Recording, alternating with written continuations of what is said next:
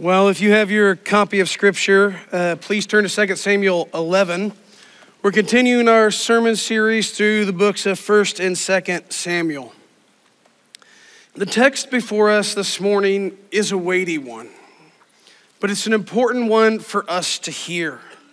Even as that last song that we sang was talking about returning to the Lord, now is the time for repentance. We're going to see that play out in the life of David. One of the things that I remember most about my college days was disappointment. Now, some of you resonate with that. I'm not thinking about disappointment in terms of relationships or disappointment in terms of grades that I didn't receive. But I remember being profoundly disappointed by the repeated failure of spiritual leaders. I would see people whose ministry seemed to be going so well. They were doing great things. And then there was this catastrophic failure. I know many of you can resonate with that. It might be someone whose ministry you've seen from a distance, or it might be someone in your local church or even nearer to you in your family. And we see these people, and they're people that we and sometimes aspire to be like. You see God using them.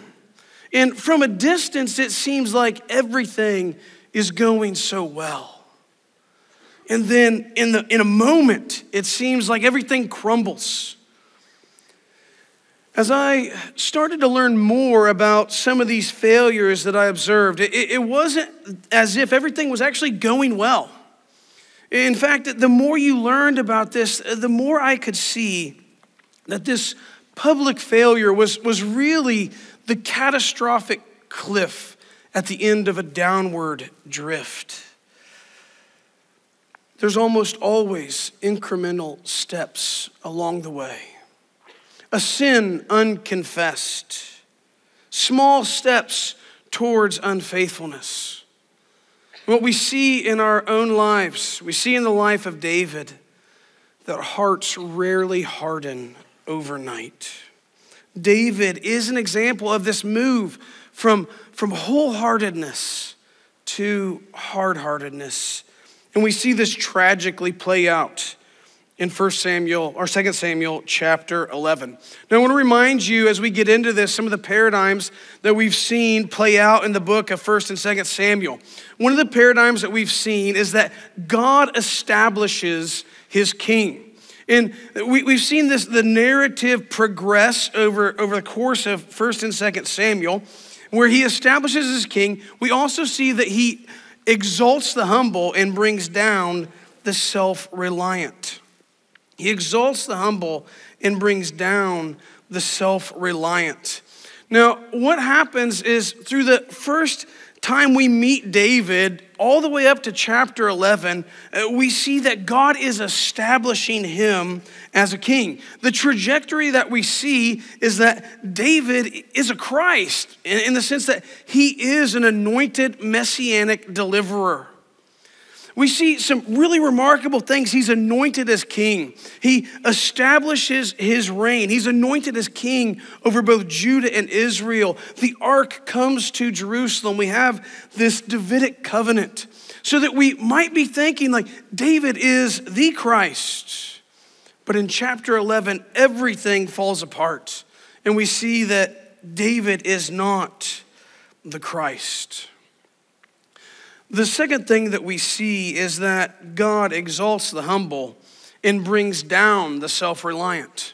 Now, our experience of David before chapter 11 is that he's reliant on God. He's humble. He's waiting for God's timing. But in chapter 11, all of that changes. And we see David no longer as a man of dependence upon God, but he becomes proud and self-reliant. But if we really look at the narratives about David, we see that those fissures have already started to crack. We've seen him do things that are not acts of faith. We've seen him be rash. We've seen him play a madman to get himself out of a hard situation. We've seen him multiply his wives. We've seen him carry the ark as a Philistine would. And we've seen him failing to consult God.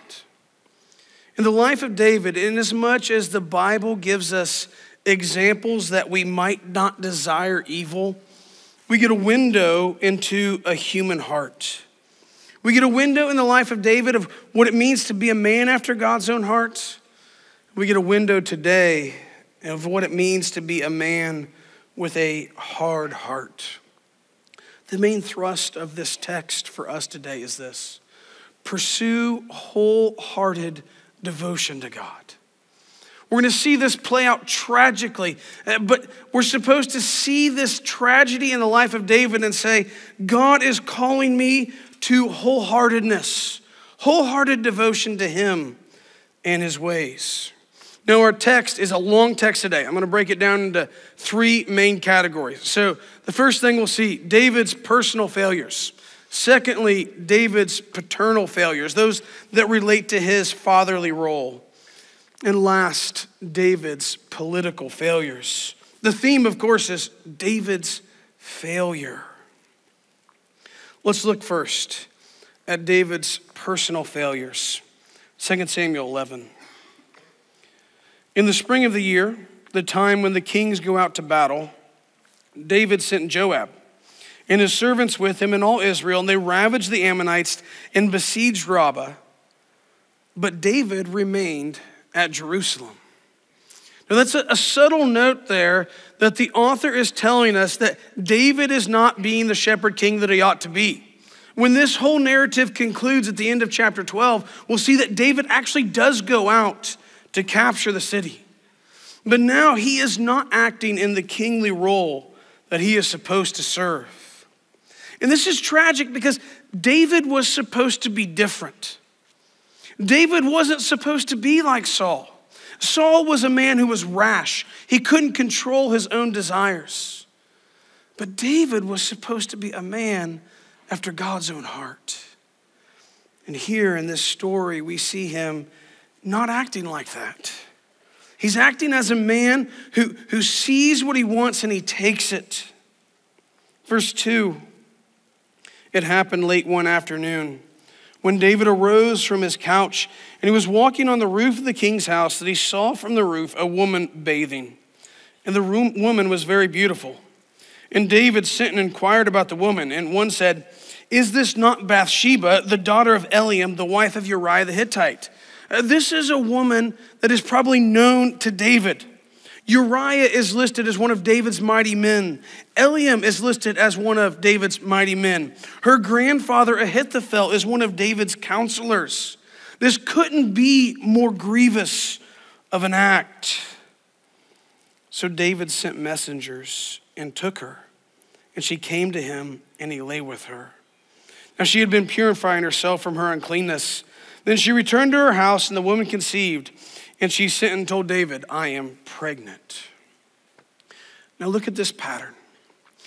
David sees something that he judges to be good and beautiful, even though it is forbidden. And what does he do? He takes. Now think in the biblical storyline, where do we see that? Where someone sees what they think is good, even though it's forbidden, and they nevertheless, in disregard of God, take it for their own. Isn't this the pattern that we've seen in the Garden of Eden? In rebellion against God, redefining what you think is good. Well, the woman conceived and she told David, "I'm pregnant." And David probably goes into a panic moment right now. He's thinking, what do I do? This sin that I've committed will no longer be secret. And I think it's appropriate for us to pause in this moment and to say, what is the right response? We know what David's going to do. That's not the right response. But what is the right response? When we see our sin for what it is, too often we approach our sin like David.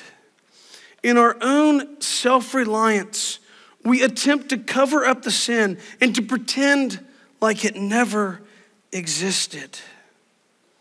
The gospel calls us away from self-reliance to humble dependence on God. The gospel calls us to repentance. The gospel calls us to see our sin for what it really is. The calloused heart looks at sin and tries to redefine it or explain it away or dismiss it. But the heart shaped by God sees our sin, recognizes that it's grievous and it's against God himself. The gospel calls us then to own our sin. I say this to my kids all the time. You know, they come and confess sin and then they use all this euphemistic language for sin. I'd say, own your sin. And what I mean by that is acknowledge that you are the one who has sinned against God. Seek forgiveness. The repentant heart comes to God and says, God, be merciful to me, a sinner. Pray that God would change your heart. We tell this to our kids all the time. When we pray prayers of repentance, we tell them to say, and God, change my heart. Give me a heart that wants to obey. Now you need to repent to those you have harmed. You need to receive the consequences that may come. But the right response is not cover up. The right response is not to pretend as if you have not sinned. The right response is to cry out to God in repentance. Imagine how these events would have been different if David prayed the prayer that he prays in Psalm 51 at this very moment. Here's what he says.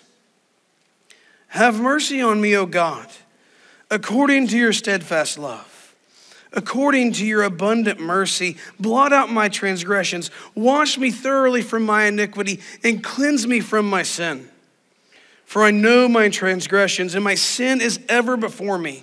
Against you only have I sinned, and done what is evil in your sight. That's what it means to have a repentant heart. To reach out to God in repentance. You know, David teaches us in Psalm 51 what it means to repent, but he also describes for us in Psalm 32 what the acts of non-repentance and having a calloused heart do to our lives. He says this, when I kept silent, like when I didn't confess my sin, my bones wasted away through my groaning all day long. Day and night your hand was heavy upon me. My strength was dried up as by the heat of summer. Brothers and sisters, imagine in a room like this, some of you are in that Psalm 32 moment where you feel God's hand heavy upon you. You feel your bones wasting away through groaning all day long. What we do in that moment is we forsake our sin. We reach out to God. We rely on him to deal with our sin. Regrettably, that's not what David does at this moment. He takes the opposite approach, and he has these series of cover-ups. So in verse 6, David sent word to Joab, send me Uriah the Hittite. Joab sent Uriah to David. When Uriah came to him, David asked how Joab was doing and how the people were doing and how the war was going. Then David said to Uriah, go down to your house, wash your feet, enjoy the comforts of home. Uriah went out of the king's house, and there followed him a present from the king. But Uriah slept at the door of the king's house with all the servants of the Lord and did not go down to his house. When they told David Uriah did not go down to his house, David said to Uriah, have you not come from a journey? Why do you not go down to your house? Uriah said to David, the ark and Israel and Judah dwell in booths. And my lord Joab and the servants of my lord are camping in the open field. Shall I then go to my house to eat, to drink, to lie with my wife? As you live and as your soul lives, I will not do this thing. David's plan is this. Bring Uriah home. Let him enjoy the comforts of home. Uriah will think this is his child. But Uriah proves faithful. He has a commitment to God. He has a commitment to God's people. So David tries another tactic, cover up number 2 in verse 12. David said to Uriah, you remain here one day also, and tomorrow I will send you back. So Uriah, remained in Jerusalem that day and the next. And David invited him, and he ate in his presence and drank, so that he made him drunk. And in the evening, he went out to lie on his couch with the servants of the Lord, but he did not go to his house. Now, how wicked is that? David pretends to be this man's friend. He kind of parties with him, all to cover up David's sin against this man. One pastor has quipped that this drunken Hittite, somebody that you wouldn't expect, he's a foreigner, you wouldn't expect him to be faithful. This drunken Hittite proves more faithful than an Israelite king. One of the saddest things that I've seen in ministry is a hard heart. I've been in moments in pastoral counseling when people come and they come and they're confessing a sin that's in their life, and this sin is having tragic effects in their life. And you call them to repentance, and they're presented with these 2 options. Out of my self-reliance, do I try to cover this up and persist in my folly? Do I double down on my sin? Or do I seek the Lord in repentance? The calloused heart, the hard heart, through years of incremental steps of unfaithfulness, too often chooses the path of self-reliance. That's what David does here. With his first 2 attempts at cover up being a failure, what he does is he sends Uriah's death note by Uriah's own hand. And he plays the same card that Saul played. Remember what Saul did. Saul said, it's expedient for David to die by the hand of the Philistines. So what does David do here? He judges that it's expedient for Uriah to die by the hand of the Ammonites. And he tells Joab, he says, send Uriah into this hard fighting and then withdraw from him and let him be killed. And that's actually what happens. And if we read at the end of this chapter, verse 26, it seems as if David has gotten away with it. When the wife of Uriah heard that Uriah, her husband, was dead, she lamented over her husband. And when the mourning was over, David sent and brought her to his house. She became his wife and bore him a son. He's gotten away with it. It seems like his plan has worked. All of his scheming actually worked out. He committed his sin. He covered it up in the end. He brings this woman to be his wife. And it seems to his mind that he has a happy ending. One of the remarkable things about this chapter is the name of the Lord is absent. David is acting this whole time as if God doesn't exist, that he doesn't define and then judge sin. Look at verse 25. I'm going to give a little more wooden of a translation here. David says, do not let this matter be evil before your eyes. What he's done, he's telling Joab, don't consider it evil. David, in his pride, has come to a place where he wants to redefine sin. Don't let it be evil before your eyes. But what does God say? At the very last line of this chapter. But the thing that David has done was evil before the eyes of the Lord. David was operating this whole time as if God didn't exist, as if he didn't see sin and judge sin. David operated as if he could redefine what is right and wrong. But this was evil before the eyes of the Lord. In chapter 12, God actually sends his prophet Nathan, who tells David this parable of a man who had seized what was not his. And David says at the end of this parable, that man deserves to die. And that's true of David. His sin means he deserves to die. Nathan has one of these lines that stands out in Scripture when he says, "You are the man." And there are consequences for David's sin that will play out over the next several chapters. If you remember, the promise of the Davidic covenant is that David's son will sit on the throne forever. The consequence of his sin is that the sword will be there also. And David's sin has tragic effects, and not just in his life and the wife of those whom he sinned against immediately, but in the life of his family. And we'll see in this point 2, David's paternal failures, that David's sons mimic his sin. Chapter 13 is one of the hardest chapters in the Bible because we see calloused hearts. And one of the things that stands out again is David's failure. Again, David was supposed to be different. We began 1 Samuel with a character named Eli. And what Eli failed to do was to discipline his sons. He let his sons perpetrate evil, and God judged him for it. And then we encountered Samuel, and Samuel had the same failure. He failed to discipline his sons.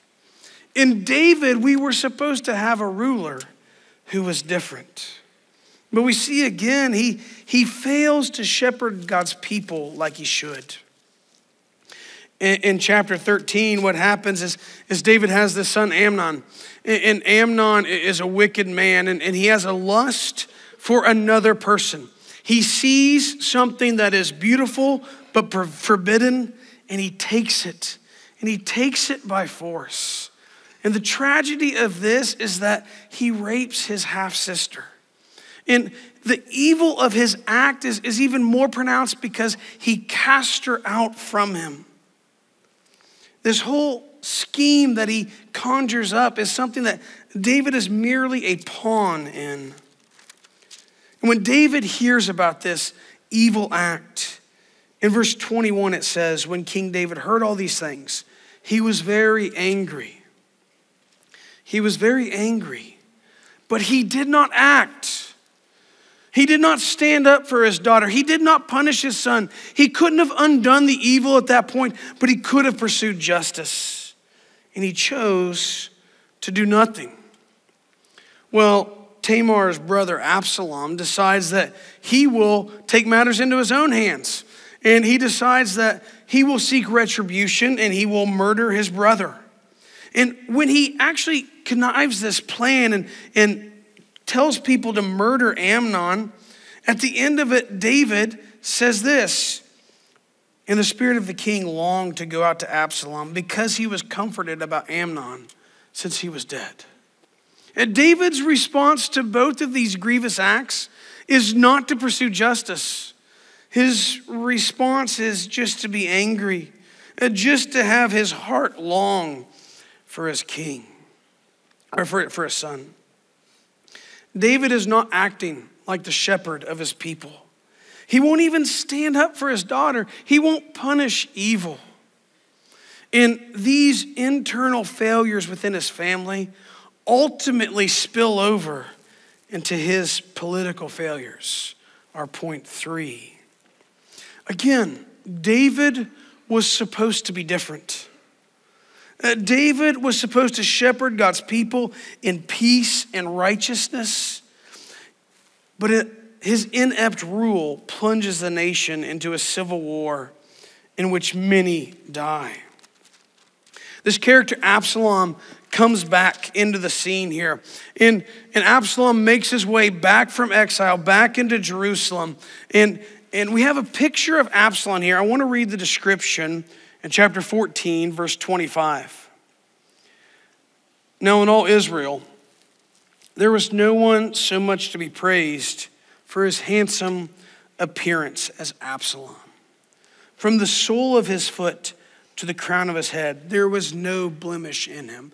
Now, think about what we've seen in 1 and 2 Samuel. Of whom does that remind you? Is that not a description of Saul? Self-reliant and proud Saul. Saul who doesn't need to wait on the Lord. Saul who doesn't seek the Lord. We have almost a reincarnation of the proud spirit of Saul here. Verse 26, when he cut the hair on his head, for at the end of every year he used to cut it. When it was heavy on him, he cut it. He weighed the hair of his head, 200 shekels by the king's weight. Now, I would love to make this a statement about the virtues of boldness, but I don't think that's the case here. I think what he's trying to say is that Absalom was tempted to trust in his good looks. And what Absalom does is this. At the end of this chapter, Absalom doesn't get the recognition that he wants, so he sets a field on fire. And that's a picture for the next several chapters, because Absalom, again, does not get the recognition that he wants. He thinks he ought to be king, so he sets a nation on fire. He plunges the whole nation into a tragic civil war in which a number of Israelites die. And you sit there and you read this and you see these people making these schemes and their wicked hearts set against God. And again, it's this picture of hard-heartedness and not trusting in and relying on God. How this rebellion ultimately comes to an end is that the two armies meet, and Absalom realizes things aren't going well, so he flees away. And he's riding his mule, and as he's riding his mule through this forest, his head, probably his hair, that very hair that he trusted in, becomes tangled in an oak tree. And there he dangles when the armies of David come upon him. That thing in which he took so much pride is the thing that brings him low. And he's killed there hanging from the tree. That's the patterns that Samuel has presented us with. God exalts the humble and brings down the proud, self-reliant. God has brought him low. These chapters in the life of David are tragic. They're tragic because we see what happens when a heart is not set on God. Rarely in our own lives do we get a window into the events that will follow if we choose the path of sin. And I wonder if in David's life, if David knew what would happen in chapters 12 through 20, would he have gone back and acted differently in 11, 1 through 4? This reminds me of a line my pastor used to say. He might have quoted it from someone else. He used to say this: sin will take you farther than you want to go, cost you more than you want to pay, and keep you longer than you want to stay. Isn't that true in the life of David? Those incremental steps of hard-heartedness, sin unchecked, sin unconfessed, led him to the point where his family is in turmoil, the nation is in turmoil, and the turning point for all of this is his own sin. Brothers and sisters, we're no different than David. If we choose the path of self-reliance, if we choose the path of hard-heartedness, it will cost us as well. These stories today have left us with examples that we might not desire evil. And it should leave us with this question: what will it take? What decisions do I need to make today so that my life is characterized by wholeheartedness and not hard-heartedness? That my life would be characterized by wholehearted devotion to God. We see a number of examples in the Bible of people who were faithful throughout the lifetime. People like Daniel, people like Paul. We also see those examples in the lives of people around us. Not long ago, I had an opportunity to go to a funeral for a mentor of mine. Ironically, his name was David. But thankfully, he took a different path than the David in the Bible. And when people talked about Dave's life, they got up and person after person told about his wholeheartedness. Pastors got up and said that this was a man that was wholeheartedly committed to God. He was always about serving others because he loved Jesus so much. Family members got up and testified that his whole life was a testimony of his love for Jesus. One of the most profound things was when his daughter got up. His daughter stood up and she said this: "My dad loved Jesus. He was a man of godly character. He was the same man on Saturday night as he was on Sunday morning." Oh, that would be true of my life. That my kids, those who know me best, would say, he is a man of wholehearted devotion to God. The question for us: what sins do we need to repent of? What patterns do we need to establish so that our lives are on a trajectory of wholehearted devotion to God? Let's pray. Father, thank you for your kindness to us. Thank you for your word that gives us examples of warning. Thank you for your word that provides us hope. And my prayer this morning is that you would work in our hearts, that we wouldn't persist in patterns of self-reliance, but that you would lead us in the path of repentance so that as a people we might be characterized by wholehearted devotion. We ask for your grace and your working among us. We ask it in Jesus' name. Amen. You're dismissed.